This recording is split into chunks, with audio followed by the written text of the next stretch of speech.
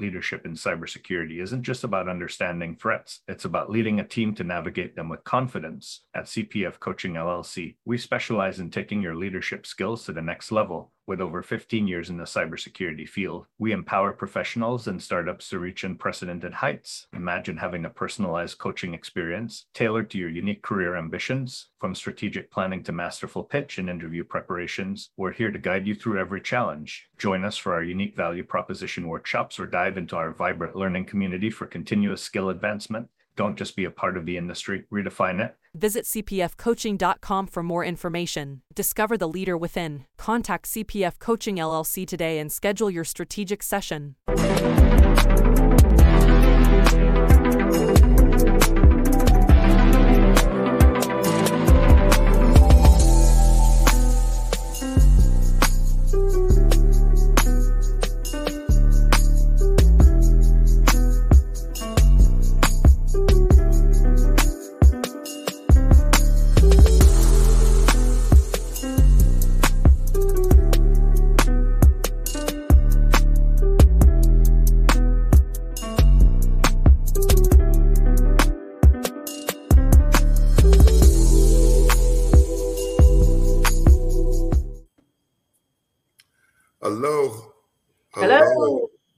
Hello. Yes, we have Chris here. Welcome to Break Into Cybersecurity Fridays.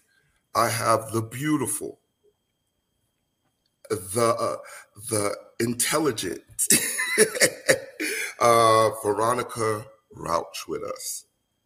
And then I have Chris. I'm really thrilled to be here. Thank you so much for the introduction. I'm very happy to be here. You need to come here more often so everyone can come stroke my ego. I appreciate it. Yes. So I'm like, woo, that's a good start to my day. Most definitely. Thank you for coming on post-Thanksgiving. Yes. Usually people in the food comatose or they're going crazy in shopping centers, killing each other. I mean, well, I'm doing crazy. I'm just physically doing that at home for the day. Right. I'm You away from sacrifice. Black Eye Friday. I can do without the battle to the front line. Yes. You sacrifice getting an 86-inch TV for $100. Right? I'm basically a hero. I'm allowing someone else to have it, you know. I let them get the TV. Right. And a PlayStation 5 for $50. You sacrificed all that to come sit with us, me and Chris. It's going to hurt when I pay full price for the PlayStation, but you're all worth it, and I'm happy to be here. Yes. So I want to begin with some introductions. If you could introduce yourself to our audience. And Yes, I am Verónica Rauch. I live in the San Diego area, so it's 10 a.m. over here right now. I know it's Eastern Standard Time for you folks over there, so I kind of woke up and hit the ground running. But I am here. I work as a cybersecurity compliance engineer, so I work with the utilities organization. So the company I work for is San Diego Gas and Electric. Wow. And so I'm in a unique space, which I'd love to speak to. There's a lot of folks that maybe... Is that considered critical infrastructure? Yes. In California? Okay. So we run the operations for all of San Diego County and a little beyond that. So it's a lot of work from home, sort of a hybrid schedule. I do have to do some field inspections to check up on our cyber assets. And I do work from home it's sort of a 3-2 schedule right now. But San Diego's home. I've been here for about 16 years. It's a good place to call home. We pay for it. We pay the sunshine tax, is what they call it down here, because we get the weather. Yeah, so we want our money back when it rains because we're paying a lot for it. But yes. I'm a career changer, like many others who have come before me. I have an interesting background. I was actually a certified crime scene investigator, and I put myself through school initially working in the restaurant industry. I think that's kind of a natural path for a lot of people going to school. And I went down this rabbit hole of wine studies. So I became a certified sommelier, and I was doing that in a beer drinking, taco eating town. And that just didn't work out very well. And I ended up working in I was a certified crime scene investigator. So I spent a lot of time literally from the wine stains to blood stains and kind of realizing that It was all sort of chaotic. I was on call very often, just getting out of your warm bed at, I always called it tweaker o'clock in the morning because it was some odd hour where your phone would go off and you'd have to go jump into the throes of a crime scene, a horrendous crime scene. And so you kind of become desensitized to that. And I eventually sort of transitioned over to doing, I considered while I was an investigator, I was the field mouse. And then I wanted to become the lab rat. So I moved over into the biometric arena where I started working with the automated fingerprint identification systems and doing fingerprint IDs for high profile cases. And so that sort of got me out of the field. But it definitely sparked more interest into tech in general, realizing that I like tech, and it was sort of limiting what I could do in that area. And I sort of on the side just started taking an IT class here and there, just purely for fun. I mean, I was enjoying it. I considered myself to be fairly technical and I wanted to learn more. And that was another rabbit hole that I went down, and I'm still barreling down that. I mean, it was fascinating, and I wasn't able to put my finger on what direction I wanted to go. And sometimes, in my case, the job found me, which may not always be the case with folks pursuing this path. I ended up looking for opportunities, and it was challenging for many reasons. I hadn't had the technical experience. I didn't have the credentials in terms of the degree, and I didn't have the experience in this area. So I had to go hunt down someone, who would hire me at this level, with knowing what I was able to bring to the table.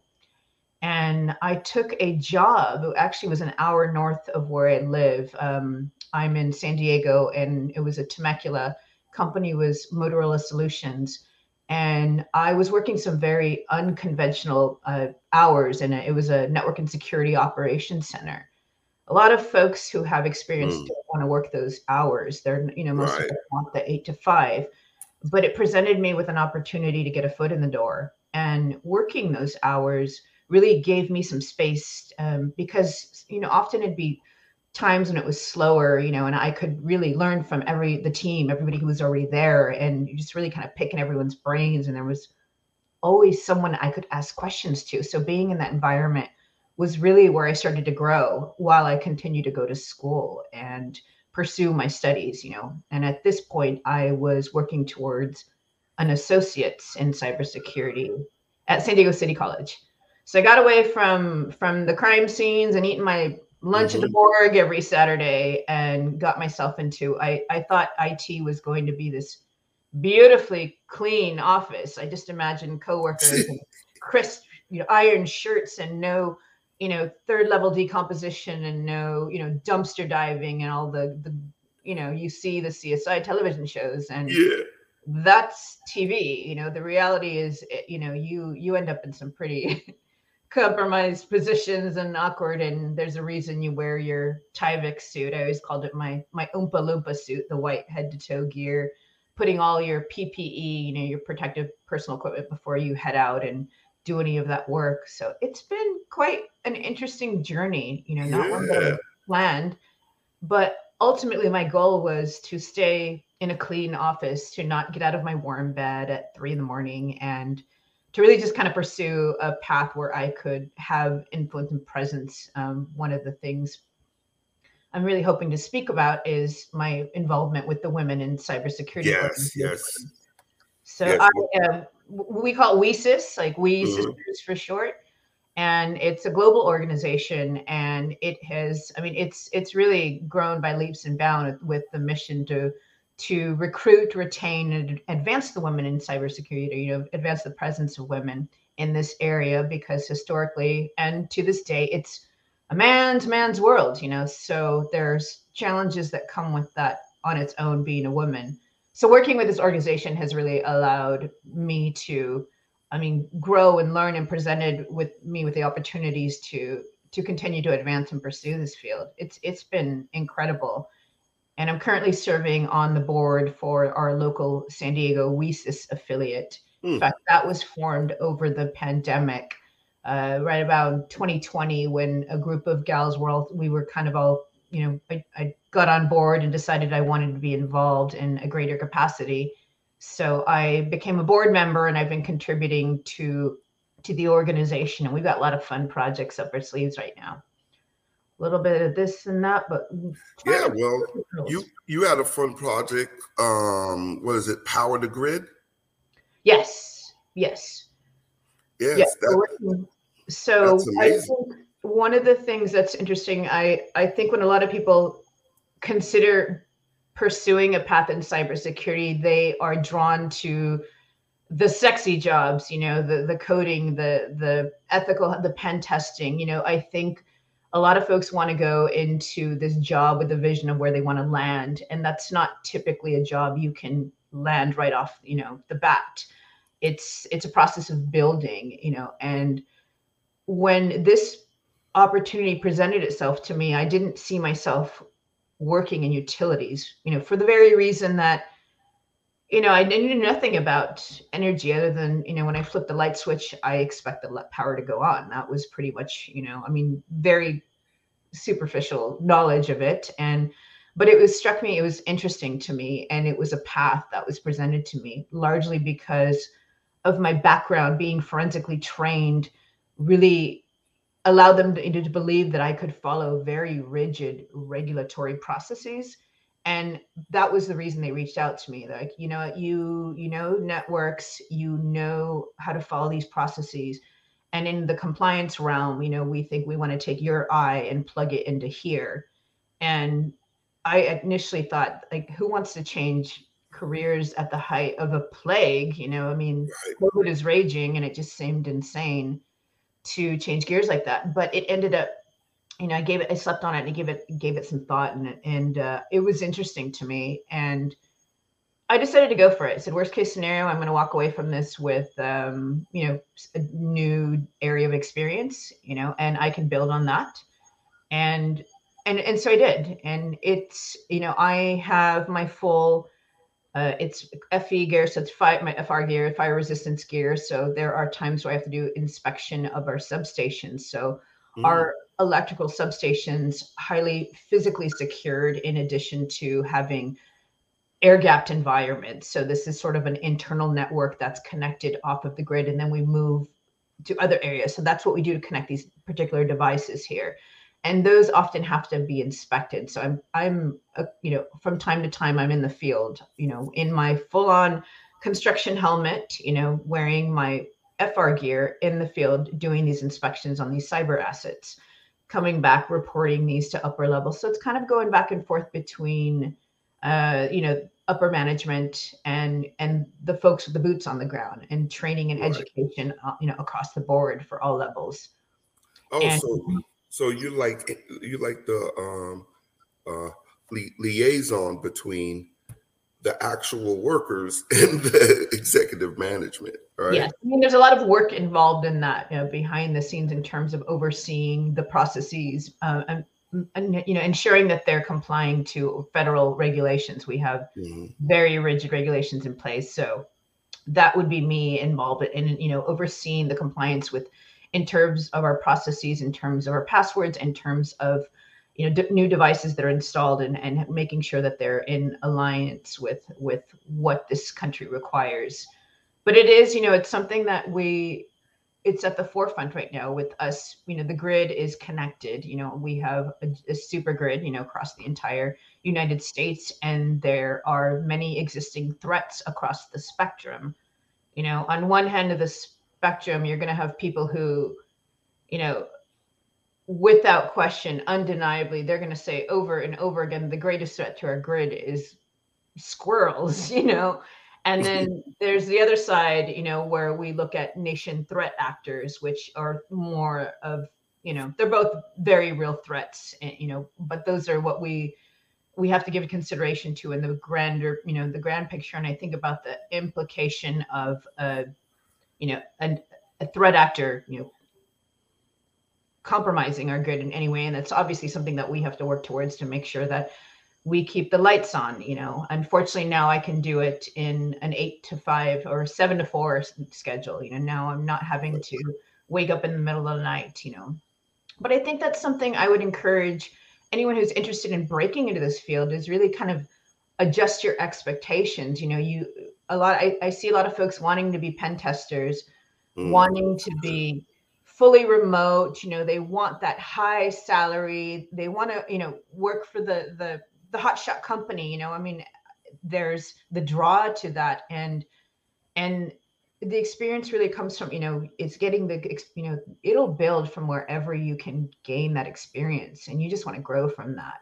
So for me, it was working unconventional hours in that security operations center. That was me. That was my opportunity. I'm willing to move 1 hour north of where I live. I rented a room up there while I continued to rent down here. And it was going back and forth. And one of the challenges is those entry-level jobs, especially if you're going to work in a call center, they don't pay what you'd like to make in this field, or what you may need to survive. So I had to have a side job while I was doing that. So it was working those unconventional hours, working a part-time job, running an Airbnb. And so I think that's really important for people to realize, dream big, dream of working for the FANG companies, or, you want to work for Amazon, you want to work for Google, Facebook, whatever you want, by all means, dream about that and work towards it, because it's achievable. But start where you can. It's very competitive right now. And if you're willing to work unconventional hours, if you're willing to work, maybe, does that mean you have to move to another area where there isn't so much demand? Are you working in a field that maybe you hadn't considered before, as I did myself, working in utilities? That was, I never saw myself working in this field. People say you work in cybersecurity and you're wearing a construction helmet. That's kind of, people have a hard time wrapping their head around, well, we have cyber assets in the field. So I do have to occasionally, go out and do inspections, but for the most part, I'm working from home. So I think that's key, is really allowing yourself to, adjust those expectations and decide, what can I do right now? I think one of the challenges is you have to come to the table at, there's no recipe for success. There's just what's the conventional way to get into this field? Well, there really isn't. There's no linear path for any one person. So where are you getting, what do you bring to the table? Well, you have to consider what they want at the table. Well, they want experience. They want education. They want certifications. And then there's this fourth element now that I see, that is the networking aspect of it, which is primarily LinkedIn, being involved in organizations, in some capacity, be an active member in your community. There's plenty of wonderful organizations, whether you're a woman or not, we certainly have male allies in our WESIS organization. So there's no shortage of allies and members and interested, prospective students. And I encourage them all to start there, find an organization, start to meet with the leaders and the folks who are already in the field, find out their path, how did they get to where they, arrived. And you'll often find that, there isn't that one way to do it. There's wonderful stories from everyone in the field of their own personal paths. And I think it's super interesting to see folks coming from, even having watched former episodes, seeing people who worked in restaurants, myself included, they worked in restaurants and they worked their way up the restaurant. They were managing restaurants, and then they took a pay cut to break into some call center where they learned all of the rudimentary sort of troubleshooting that's really essential to this. The education aspect is, I would say there's arguments for and against it. You can certainly work in this field without having a degree, and maybe we're moving away from degrees with the convenience of training, the availability of training online. So maybe that's no longer the case, but, I myself am currently enrolled in Western Governors University, the WGU their Cybersecurity and Information Assurance program. What are you taking there? I am doing the Cybersecurity and Information Assurance, largely because my first degree was not technical. Right. And I realized that was going to be something I would need to advance. And I kind of just a personal goal. I wanted to get that under my belt. And it's a great program because it sort of just stacks a lot of desirable, sort of entry level type of certifications, which I think are great, whether or not you're someone who has experience and you need to earn the degree in a way that's convenient with your schedule. Or you can, if you're someone new who's never done this before, you can kind of hit the ground running there. So education would be another aspect of it. And then the certifications are, again, desirable. And then there'd be the networking component, which I think has been more beneficial to me than any of the other three combined. At the end of the day, experience is king. If you know how to do the work, you can get the job without everything else, but it is sort of what all of those things together work to, to build the ideal resume, that you would bring to the table. And like I said, there's no right or wrong way to do it, but it's a great field. I've been enjoying my time with it. The opportunities, are vast once you are able to get in and put your finger on what it is you want to do when you grow up, which I think there's this beneath the umbrella of cybersecurity. There's just so much you can do. What do you want to be when you grow up? We're all still kind of figuring it out. Yeah, no, that's great. We have some questions from the audience. You mind asking questions, Veronica? No, not at all. So we have a question from Tracy. She says, with all the cutbacks hitting IT and for those individuals either taking courses or breaking into cybersecurity, what advice would you give them on continuing to pursue this career in addition to gaining experience where many firms are not hiring entry-level or even seasoned vets are out of work? Yeah, that's really a shame. Thanks for the question, Tracy. Yeah. I think this is where I can emphasize the power of your network. What I'm seeing is that the traditional apply for a job and the shotgun approach to job hunting, which is what historically you would do. You made a resume, you tailored it, and you launched it to as many places as you could. I don't think that recipe works anymore in this field. If you're not already active on the LinkedIn platforms, what I'm seeing is that because people have these great connections on this platform, they will it's very easy to reach out to a colleague.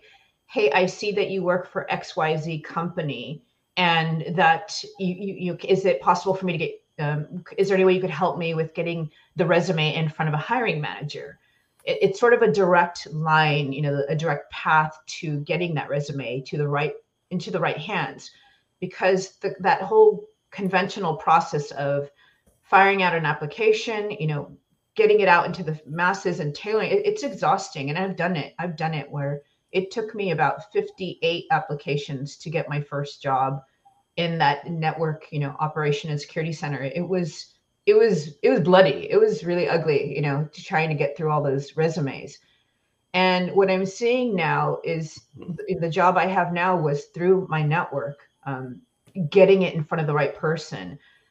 There's a really active, wonderful community on LinkedIn, who's very helpful, really open to, to supporting folks. And we've been in those shoes. We know the challenge of getting into the field, how difficult it can be. And there's a lot of support out there.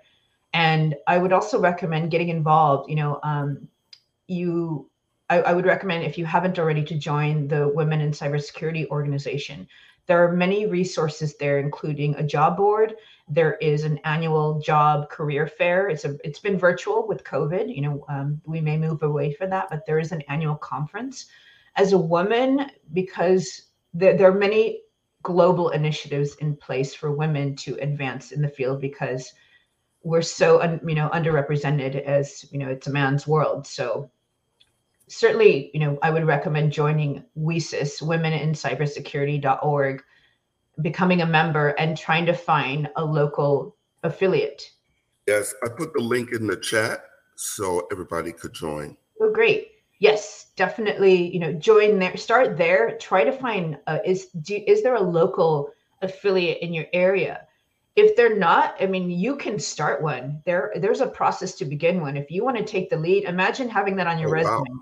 I started the whatever city I'm in, WESIS affiliate. Is that what you did? That's a group. There's a group of women who You together started we've been the building. infrastructure. Pardon? I said you started the critical infrastructure. No. This is for the WESIS San Diego affiliate. Yeah. Yes. No. I mean, you started the WESA's critical infrastructure. No. We started the San Diego affiliate. Yes, Okay. but I'm involved. I mean, I attend the WESIS critical infrastructure. So that's okay. a separate affiliate that I have participated in. We just did a really cool event called Hack the Power. Yeah. So there was a 2-day event, one day with educational sort of format with lectures were taking place by folks throughout the field who kind of gave us a sense of how to prepare for the following day, which was a CTF event where they actually had a mock electrical substation that they broke into and took down. So WESIS Critical Infrastructure is another affiliate under the greater global Women in Cybersecurity organization.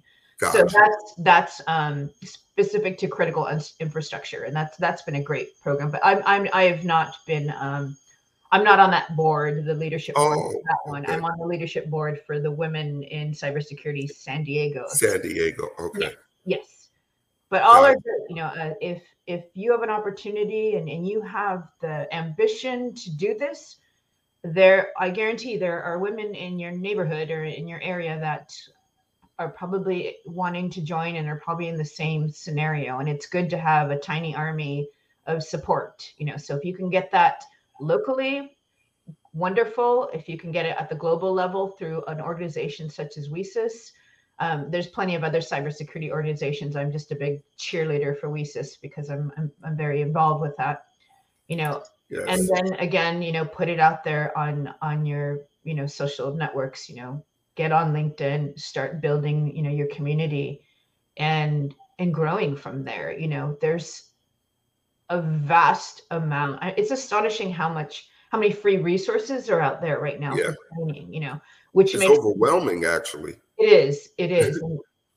It makes me wonder, it makes me question that conventional path of getting a degree, which makes me wonder, is that going to be the case moving forward? Are we going to continue to require these degrees when the reality is so much of this training is available elsewhere? Yes. So, I mean, you can do this, that online. You can build your own lab in your home and start working on projects. You can get a GitHub sub. You can just start doing your own personal projects, while you're studying, while you're networking. And all these sort of things combined sort of seem to be the recipe for success, and the persistence, because it's competitive, largely because unfortunately we don't have a very clear, there aren't entry level type opportunities, unfortunately. The work, I think folks I'll give the example of myself. When I first started taking cybersecurity classes at a city college, I got excited. I'm just going to take cybersecurity. And I just dove, I went headfirst into cybersecurity classes and I just bombed. I had no idea. I didn't have the foundations. And I would say that foundations first, maybe that CompTIA A+ credential isn't very, ambitious. You think, I don't want to do that. But I'll tell you that knowledge is very beneficial. All of the fundamentals, your troubleshooting with your hardware, your software, your networking, troubleshooting, all of that it really sort of needs to be into your muscle memory by the time you get into when you're actually protecting systems. At that point, that needs to be innate, and I would say don't skip that at all. It's critical. It's easy to overlook it. I get it. Yes. The A+ exam is challenging. It's 2 exams. Like what? It's 2 different exams, and it's loads of memorization, but you are building off of that. And I think that this knowledge is incremental. So if you start there and then, and I did that, so I bombed my first cybersecurity class. It was a disaster. I tried. I sat in class. It was so over my head with the acronyms, the knowledge, this was in 2016. And I realized I had to start over. And so I went to a continuing education program to get some of those fundamentals down first, Right. before I went back and tried to do this again. And that was huge. That was really, really massive in terms of really absorbing I saw the quote recently. I trying to remember who said it. It was Daniel Kelly, but he said, the thing about cybersecurity is you're always going to be a student. If you pursue this path, you're going to be a student. A student. Yep. Perpetually. For all of your days, you're going to be a student because there's no way to know anything. I am a student. I continue to consider myself a student, and I imagine that I always will be. And if you're someone who enjoys, if you're a lover of learning, or if you're a hopeless philomath like myself, just enjoy learning, then this is a great field for you. Yeah, that's awesome. I got one more question for you. It is from Eddie. I hope I'm saying the name right. Right? It's spelled unique, a very unique spelling, right? Veronica, that's a question for you, Veronica. From a cybersecurity standpoint, how is your group handling the IEEE and IT cyber complexities as the federal government FedRAMP as it relates to utilities? We have very dedicated groups. So the company is fairly large. And so we have several different areas. So I'm working specifically in compliance. And we have teams dedicated to each of these areas where we work very closely with, we actually get updates regularly. So probably twice a week, we're having online meetings where we're trying to stay abreast of what's happening. Additionally, we stay abreast with that with annual conferences or quarterly conferences where we're provided with we're specific. My area of expertise is more in the NERC SIP area. So that's our critical infrastructure protection. And so we're adhering to those components. And that's something that our group, we have about 10 of us, our little tiny army, where we're addressing these issues as they continue to evolve and grow. And it's sort of, we're a newer group, so implementing these processes with, I think historically it's been about maybe less than 8 years that our team has been there. And I'm the newest member. Actually, we just had a new supervisor, so I'm the second newest member. So it's been a lot that we've had to learn over this time, in terms of integrating these processes and adhering to these very rigid procedures. It's been very challenging.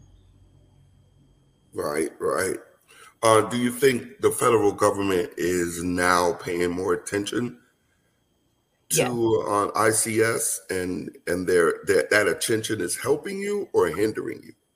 I think it's helping. There's work involved for everyone, and the work has to happen. We have seen federal initiatives now to include Biden had approved an initiative to allow training at no cost, specifically in the area of industrial control systems.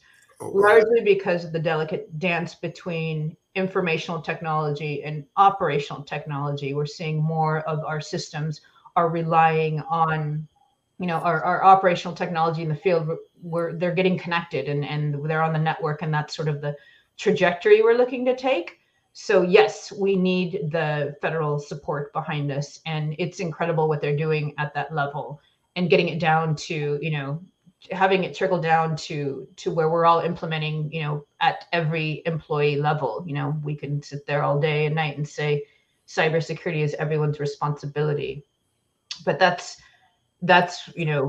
initiatives that are in place that we are happy to adhere to. And we work individually. We're very unique operations, so everyone has to kind of take it and implement it into their processes. Oh, that's awesome. I have another question from Rose, right? She says she's having difficulty finding entry-level SOC analyst positions. And she also said to help gain experience, is there any advice you could give her? Yes, I would suggest if not able to get into a SOC, try to get into a NOC, which is a network operations center. Try to get into a call center. Again, I know it's not glamorous. It's not, being at the help desk, but that experience is a good place to hang your hat while you continue your other avenues in terms of education, in terms of networking, in terms of continuing to build. Entry-level SOC positions can be difficult to get, but I've seen that it might be easier if you have some call center experience, if you have some credentials under your belt. And again, I would suggest working, if you're open to working some unconventional hours. Yes. SOCs, NOCs, those call centers typically are 24/7 operations. 24/7, yeah. Folks looking to break in, I would recommend working, maybe it's not ideal. I'm going to say I've done it myself. It's difficult for your sleep schedule, but if you're willing to work when everyone else is sleeping, there will be more opportunities at that time. Again, not ideal, in terms for most of us. And some people do actually really well on that schedule. It's like some of the guys who worked the night shift, 3 o'clock in the morning, they were at their finest. That's just when they were. You know why? Because most of us are gamers, and that's gaming hour. I mean, some guys preferred it. Like the light would come in, and they were like vampire sort of schedules. They loved it. They loved it, But that would be my suggestion as you continue to pursue all the other paths, to include joining organizations, earning your credentials, and pursuing school, networking. Those 4 things seem to be that recipe for success that I have pursued and that I will continue to pursue. As again, I'm still very new to the field as a career changer. This is my year 3, going into year 4 of this career change. But that's how I did it, and maybe that works or not, but I'm happy to speak with anyone. If you want to reach out to me on LinkedIn, I'm happy to answer any additional questions, or if you have any questions about Lucis, women in cybersecurity in general, I'd love to point you in the right direction. I think Professor Rogers dropped it in the chat, so I think that's there. If not, reach out to me, and I'm happy to answer. Yeah, I'll put your LinkedIn back in the chat. Oh, good. Yeah, thanks. Yeah, I'll put it in the chat for everybody. We have time for one more question. If anybody has a question, let's see. If not, Veronica, you have any? You gave us so many gems. First of all, thank you for that. Right, I like the gem about being flexible, unconventional. Right, foundation is first. Right, you did a lot. Do you want to leave us with something? Leave us with another gem. Another gem. Yes. Putting the pressure on me. No, I just thank you for having me on here. I want to let everyone know. And this is your first podcast, so we are honored. Adding it to my again, be open to those experiences. I've never done a podcast before, and I thought, this would probably look good on my resume at some point. And it does take a little bit above and beyond. The job doesn't always find you. Sometimes you're going to put yourself out there, but make sure people know that you're looking for work. You just never. So much of it is just impeccable timing, that you happen to know the right person when this opportunity opens up. Maybe had you not had that connection, you wouldn't even have been made aware of the opportunity. But I can tell you, we're seeing more opportunities on LinkedIn than we are conventionally advertised. So if you know somebody who knows someone, and you can say, hey, would you introduce me to XYZ? I see that they work at the company that I'm looking at an opportunity for. That's going to be a far more direct path than just sort of, like I mentioned before, that shotgun approach of just firing 70 tailored resumes. I think, you are going to have a better chance maybe working for, a smaller company, working those, I call them the tweaker hours, because you're up at when everyone's sleeping. That's kind of my tweaker shift, and your body adapted, and I just did it, and I learned and gain the opportunity where you can get it, gain the experience where you can, whether it's academic, whether you've built your own lab, where you're networking, where you're meeting folks, going to conferences, being active in your community, it puts you on the face, and it sort of creates those opportunities for you when you're already, immersing yourself in the industry. Yes. Veronica, it's been a pleasure. Right. Right. I'm going to go eat some leftovers. Yes. Yeah. Get on your Black Friday Yes. shopping and whatnot, and onto Yes. the weekend. Yes. I'm going to put on my Black Friday ninja suit. Right? Black Eye Friday. Yeah, thank you so much for having me. This has been a lot of fun, and thanks for asking questions to your audience. And again, feel free to reach out to me. I'm happy to answer any further questions that there might be. Yes, thank you. Goodbye, y'all. Thank you for all your questions. Thank you. Have a good weekend, everyone. Thanks. Bye now.